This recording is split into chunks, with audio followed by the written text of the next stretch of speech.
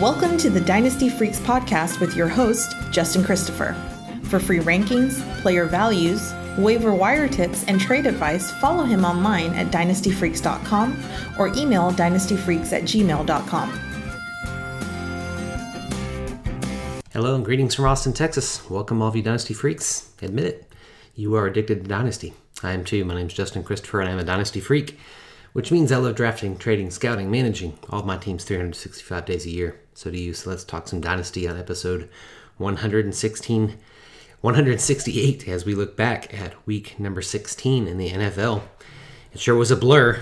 Week 16 is always fun to follow your Dynasty teams during the week of Christmas. Hopefully you enjoyed your time with your friends and family and your fantasy football experience over the weekend. I'm sorry to say that I only enjoyed one of the two. My time with family was fantastic, but my fantasy experience was terrible. Sadly, I did not make a Super Bowl in any one of my 10 leagues this year. I can't really remember the last time that happened. Last season I won 3 Super Bowls. This year I'm not even playing in one. This week's been harder than usual to remind myself that it's a joy to watch fantasy football. But I'm doing my best to remember that I had a fun season and try to shift my attention to the off-season like Dynasty Freaks do, developing their teams during the off-season. Honestly, it's easier said than done this week, but I know that you feel the same way. If you're still listening after having lost and been frustrated by losing, I do appreciate your support and glad that you're still listening. But we do want to still talk some football because that's what we do as Dynasty Freaks. After following all the games of Week 16, here are some of my thoughts on some of the teams and players and situations and how they affect Dynasty rosters. Going to go again through 10 observations from Week 16. And rather than talk waiver wire trades, I'm going to talk about the waiver wire overall for the year. And what are some of the best waiver wire moves that were made from a Dynasty perspective on the waiver wire this year. Let's start, though, with just 10 observations and some of the Dynasty implications from this last week. First, I'll say working but not working. Working but not working. The Cardinals are on a 3-game losing streak, but Dynasty managers are not quite feeling the effects of the struggling offense during those games, except, that is, in the passing game. Kyler Murray is still producing for his Dynasty managers, primarily based on what he's doing with his legs, though. And James Conner, and this week it was Chase Edmonds, are also producing for Dynasty managers, but primarily because of how they're producing in the passing game. Conner had 9 catches 2 weeks ago, and Edmonds had 8-catch game on Sunday. Even though Murray's been, checking down passes to his running backs and tight ends, he's had his lowest completion percentage of the whole season the last 3 weeks with 65%, 56%, and then 62% this last week. Only the Cardinals wide receivers, however, are feeling the effects of Murray's struggles in the passing game. Somehow the offense is not working, but it's still working for fantasy managers somehow. Next observation was we'll call record performance. Joe Burrow had the game of his life, throwing for 525 yards, which was the 4th most in the history of the NFL. And the Bengals pass catchers dismantled the depleted Baltimore secondary on Sunday. Burrow's record-setting day carried Dynasty managers to victory, along with the Dynasty manager who had shares of his targets. This blow-up week instills, immense hope for Dynasty managers. I mean, the future is incredibly bright for the Bengals offense with Joe Burrow, Joe Mixon, Jamar Chase, T. Higgins, and even now Tyler Boyd, who's got back in the action in the last 2 weeks. The Bengals offense is young, under contract, and every player's Dynasty value has increased this season as it's progressed. I currently have Burrow, Mixon, and Chase and Higgins all ranked among the top 12 in their position. Burrow, 7 for quarterbacks, Mixon, 8 for running backs, Chase, number 1, and Higgins, number 11 among wide receivers. I'm not sure I've ever had 4 players on one team all ranked in the top 12 before. The Bengals are really poised to be one of the most productive fantasy offenses since, I didn't really think about it, I think probably since the greatest show on turf days with Kurt Warner, Marshall Faulk, Torrey Holt, and Isaac Bruce. They're, that's the kind of offense that they're going to be. So everyone who's got a share of them should be extremely excited about not just this week, but the very, very bright future for the Bengals. Next, I'll call it the great unknown. The Jacksonville Jaguars roster depth chart are their roster and their depth chart are among the most uncertain ones in the league. This offseason is going to reveal a lot about the future dynasty value of all of these players. Really, Trevor Lawrence is the only player on the roster whose dynasty value is not in the balance based on what they do this offseason. He's steady just because he's going to be their franchise quarterback. But the first step, in the process is hiring a new coach. And after they hire a new head coach, the rest of the dominoes are going to fall from there. James Robinson, as you know, unfortunately tore his Achilles on Sunday, which means he will not be ready to return until at least midway into next season, if not much later. So now Travis Etienne has the open door to take hold of the starting running back position next season, but he's not going to be playing for the coach that drafted him, which is always a significant factor. And then the Jags wide receiver core, they've been messed up all this whole season. I doubt that there's going to be any clarity that's going to come until we actually witness this offense next season actually playing NFL games. DJ Chark will likely not re-sign with the team. Marvin Jones is under contract, but he could easily get cut. Laviska Shenault has 2 years remaining on his rookie contract. Laquan Treadwell, of all people, has played the best over the last 5 weeks, forcing the Jaguars to think about signing him to a new deal after his resurrected career, we'll call it. There's a buy low opportunity with all these players, but man, it's going to be difficult to know what to do. I think I'd prefer to wait, even maybe put some of them on the trading block, for managers that do want to take a chance on these players. I would even take some future picks for some of those receivers just to see what would happen. Picks are as likely to hit or miss, as these Jacksonville players are. It's going to be a really crazy offseason for them. Next thing I'll mention, observation, I'll call it ramifications. See what I did there? Ramifications, talking about the Rams backfield. So last week, the Rams actually activated Cam Akers, and they said that they think that he's going to be ready to play for them in the playoffs. If he returns that quickly from an Achilles injury, I would be amazed. But that's what they're saying, for now. And then Sony Michel has played ahead of Darrell Henderson in the last 2 weeks, even after Henderson returned from his injury. Sony's played really well, averaging 15 fantasy points per game over the previous 4 weeks. Michel is clearly the best player to start in fantasy lineups next week in the Fantasy Super Bowl, but the questions arise from considering the dynasty value of the Rams' backfield. Deontay Foreman of Tennessee has given hope to all running backs who've had Achilles surgery, though he's had years to recover. I'd be very surprised to see Akers in the playoffs, but his dynasty value would rise quickly if we do. The Rams have an opportunity to re-sign Michel, whose 2022 contract was voided when he was traded to the Rams, at least as far as I understand it. The Michel trade clearly shows that the Rams don't believe in Henderson. They don't believe that he can carry the full workload without getting injured, which has proven true this year. He even got injured this last week. So the dynasty value of this backfield really hangs in the balance, and dynasty managers have to decide which players they should buy or sell. I saw Akers traded for a second-round pick in one of my leagues, though it really was the pick number 13. It was going to be the first pick of the second round, so pick number 13. That was what Akers went for in one of my leagues. And I was offered Henderson and Michel for Brandon Cooks for a team trying to make a playoff run. But I declined after just thinking this was just too much uncertainty in this running backfield for the Rams. There are going to be a lot of ramifications, as I say. I'm going to keep the puns going, and my next observation I'll call breaking the rules. Rules meaning Matt Rule. Matt Rule started his second season in Carolina looking like he would really turn around the franchise like he did all the college programs that he did in the NCAA. After he started the NFL season 3-0. However, Carolina's 5-game losing streak so far to end the season has him firmly on the hot seat. Everything Rule's doing right now is not working and is causing a lot of confusion and uncertainty on the team and for dynasty managers with Panthers on their squad. Rule fired Joe Brady, their offensive coordinator. He's rotated his quarterbacks, and this week even put Sam Darnold back on the field. Since Christian McCaffrey's injury and their first loss in week number 4, the dynasty value of every Panther has steadily fallen under Rule's leadership. McCaffrey's return next season should provide the spark to the whole offense, but the Panthers really need a new quarterback to bring DJ Moore's value back up, to that top 20 conversation like he had been before. I currently have Moore ranked number 24 among my dynasty wide receivers. Robbie Anderson, he's fallen all the way to number 58. Deshaun Watson, he'd be a very welcomed addition to this offense, and fans the fans nearest to Clemson, where he played his college ball, may be among the most forgiving of his indiscretions. Would be interesting to see if he could land in Carolina. They need a new quarterback to get that team going again. Next note I'll call Giant Promise. This week the Giants made clear that head coach Joe Judge and quarterback Daniel Jones will be back with the team next year, even though neither lived up to expectations this year. The Giants will have a hard time pointing to anything positive or moving in the right direction this season. They just don't have much that they can point to. They have a host of injuries to point to as excuses, including Daniel Jones himself being injured. But the excuses are just going to be that, excuses, if they don't win more games next season.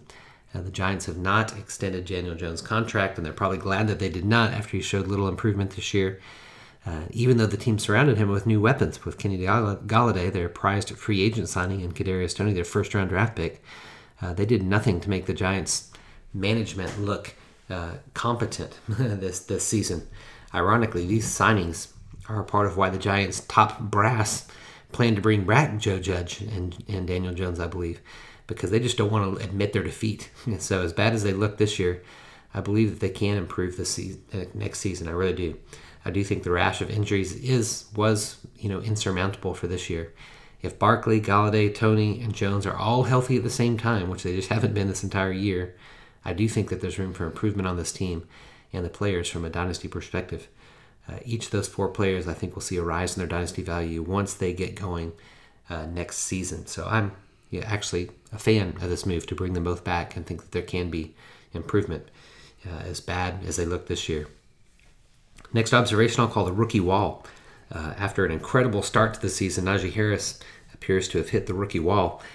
He's not played terribly, but he's just not producing like he did at the start of the season, which is what managers actually grew to expect after the start of the season. From week 2 to week 11, Najee averaged 17.5 points per game. But over the last 6 games, he's averaged 12.3 points per game, so a 5-point decrease. In 4 out of the previous 5 weeks, he's had his lowest fantasy points of the season since week 2. I still love Najee, and I have him ranked as my number 4 running back right now. But his play has really leveled out. Even so, he's still the 5th highest scoring running back coming into week 16. Ben Roethlisberger's not hit the rookie wall, he's hit the age wall, and so he's just not helping the offense right now. I think that's a significant factor why Najee's production has been decreased over the last 6 weeks. Big Ben is playing so badly, but I don't believe that Najee's dynasty value will change much next year, no matter who they bring as a starter, because Big Ben is just not doing it himself. They can't bring in someone too much worse. However, if they stick with Mason Rudolph, then I think his dynasty value will go down because Mason Rudolph is worse than Ben Roethlisberger even at this point in his career. But I just don't believe that they're going to do that. Steelers are going to bring someone else in next year, not stick with Mason Rudolph. Next thing I'll call milling around. Keeping my puns going here. Milling around. Davis Mills. He's led the Texans to back-to-back wins, and he's playing well enough to force the Texans to think twice about drafting a quarterback in the first round. He's thrown 4 touchdowns over the last 2 weeks, thrown for 463 yards, and on Sunday he did all that without Brandon Cooks there.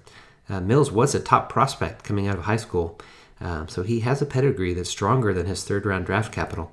The Texans now are going to have to think about all of their options this offseason. Their recent wins have moved them into drafting third currently if the season were to end today, and the Jaguars and Lions are ahead of them, and the Jets just behind them. And among those, the Jets and Jaguars drafted their quarterbacks of the future last year, so they're not going to be looking for a quarterback, though they may be willing to trade, with a team that wants to trade up to get a quarterback. Either way, I think the Texans will have a shot to draft a top 2 quarterback in this year's NFL draft. In addition, they still have Deshaun Watson as trade bait, for a quarterback or future picks. So with all that on their side, I still think that they're going to draft a quarterback. But Mills is at least making them rethink it, think twice about their options. He has 2 more weeks, to make their decision even harder. The best thing he could do is win more games so that the Texans' first-round draft pick is further up the board, and maybe they wouldn't have a quarterback that they could draft. That said, they play San Francisco and Tennessee, the next 2 opponents. I think they're going to make things a little bit harder than Jacksonville and the Chargers did in this 2-game winning streak. 2 more observations here. Next one I'll call quarterback problems. It's so frustrating. There's many players whose dynasty value is descending, but just because they don't have the quarterbacks that they need to unlock their talent. I'm thinking particularly about the Broncos and the Washington football team right now. As I already mentioned, the Panthers and Steelers who'd also be in that category. But Jerry Jeudy, Cortland Sutton, Noah Fant, and Javonte Williams, they deserve a new quarterback next year. So does Terry McLaurin and Logan Thomas. Until they get new quarterbacks, their dynasty value is really limited. It's frustrating. Teddy Bridgewater, Drew Luck, Taylor Heineke, they're good players and very competent backups in the NFL. But they've just not proven that they can be, a starting quarterback. Both teams know that they need a new quarterback, and that's why they, signed players in free agency last year. Denver with Bridgewater, Ryan Fitzpatrick with Washington. So they knew it going into the season, but it's still just not worked. I think they're going to have to do so again this offseason. Washington may have a high enough draft pick to get a quarterback, but Denver is likely going to have to try to do it only in free agency or via a trade with some of the quarterbacks that might be available. Whatever these teams do this offseason, the dynasty value of their pass catchers should increase. I would try to buy low on McLaurin and Jeudy and Sutton Fant right now. Test the waters and see if any of their managers have lost hope in them after this kind of unproductive season. Things have to get better when they get a new quarterback. Last thing, a little bit more of an NFL thing, but talking to some about our fantasy playoffs. I'll call it anyone's game. Don't you hate seeing lower-ranked seeds beat better teams in fantasy football playoffs? We know that it happens all the time, which is why many fantasy platforms are creating new systems to get the best teams in the playoffs or to allow the best teams to advance in the playoffs. The most common change is to award the highest scoring team left out of the playoffs, by record, giving them the 6th seed in the playoffs. That's one of the ways that you try to level the playing field. Other leagues that I play in have use all play records and winning percentages to to account for the playoff seeds. And some leagues don't actually play head-to-head in the first 2 rounds of the playoffs, like FFPC. All 4 teams that enter the playoffs in week 1 and week 2 all play against each other, and the top 2 scoring teams advance into the next rounds. I love these kind of changes and hopefully implement more of them in the leagues that I commish. That said, if we're trying to make dynasty leagues more like the NFL, head-to-head is really the best way to go. I can already tell that this year's NFL playoffs are going to be wild. I think that lower-seeded teams are going to upset higher-seeded teams in the NFL playoffs, and I seriously doubt that both number 1 seeds that get the bye week are going to advance into the Super Bowl. At least one of them might not. We've already had some of the best teams, lay an egg this season and lose. And we've seen teams peak here at the end of the season after struggling early. Miami from last night, a 7-game losing streak, and now they're on a 7-game winning streak. First time that's ever happened in the NFL. And let alone the fact that COVID's going to play a factor and can mess up everything in the playoffs. It's going to be a fun postseason. And fantasy games that we play, if you play any of those NFL playoff challenge, things like that, they're going to be harder and harder to predict because who knows who's going to make it to the NFL Super Bowl. Just as we saw some upsets, I'm sure, in your leagues this week and your fantasy playoffs as well.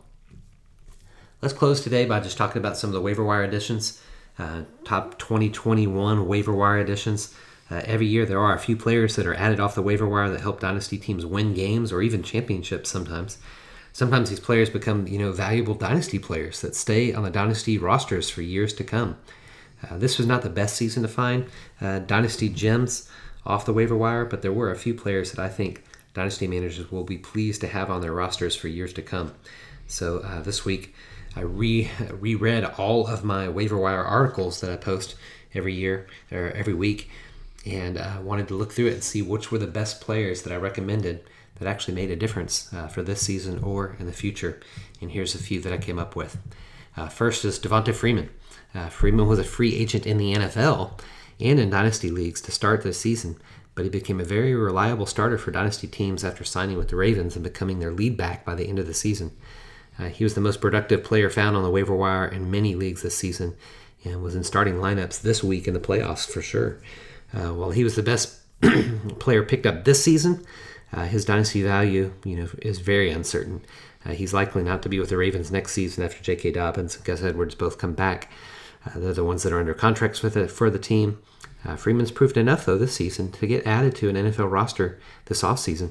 Instead of being a free agent to enter the season like he was last year, I'm certain that he'll be added to a team. But I don't think he's going to be added to have a leading role with the team. Unless players in front of him get hurt, he's not going to have that role. I think he's going to get signed this offseason, but only to be a backup. But it sure was good to have this season for those that made a run here at the end of the season, scoring another touchdown on Sunday. He was a waiver wire gem for this season. The rest of the players, though, that I'm going to mention here are, back of the end of roster guys, but ones that you're going to really be excited about a little bit more from a dynasty perspective. First is next one is Kendrick Bourne. Bourne was the 28th highest scoring fantasy wide receiver headed into this week 16. So, pretty solid wide receiver 3 as far as total points, but he's very hard to trust, in dynasty lineups week to week. He's second on his team of the Patriots in wide receiver snaps and targets, but that's only amounted to 60 targets this season so far and 51% of the Patriots snaps. That said, he did hold off N'Keal Harry for the wide receiver 2 role all season, and he really has time to grow in the offense and build chemistry with his rookie quarterback, Mac Jones. He's signed through the 2023 season, and so he's going to have time to improve on this 28th ranked so far, 28th ranked scoring output this season. In the future, Bourne really could be a player worth starting in a flex position on dynasty teams, or during bye weeks, or on dynasty rosters that are impacted by injuries. Bourne could be a player that really makes a bit of a fantasy impact on our teams at the back of our starting lineup. Next player, another Bourne, we'll call it KJ Osborne. Managers added Osborne to dynasty rosters after it became really clear that the Vikings' base offense was going to be 11 personnel, and Osborne was the team's slot receiver in those sets. Osborne actually played 65% of the snaps so far this season for Minnesota, and so he's established himself clearly as a permanent role with the team. And what's more is that he becomes the wide receiver 2, like he did this last week when Adam Thielen is injured, which sadly has been the case more often in recent years as Thielen continues to age. I think in the future, dynasty managers could start Osborne in a pinch or start him comfortably when Thielen is out with an injury. 2 more players here. Laquan Treadwell. Laquan Treadwell. Treadwell is a free agent at the end of the season, but he's played well enough this year to re-sign with the Jaguars or get picked up by another team in free agency. He's yet to score a touchdown, but he's become the most productive wide receiver in Jacksonville over the last 5 weeks, especially averaging 8 fantasy points per game in that span. As I already said, the entire Jaguars roster is among the most uncertain in the NFL, but Treadwell's dynasty value has risen from the dead this season, giving dynasty managers a glimmer of hope again after 5 years since he was drafted in the first round of our rookie drafts. He has a chance to do something, so I think he's a great late round pickup if you grabbed him off the waiver wire these last few weeks.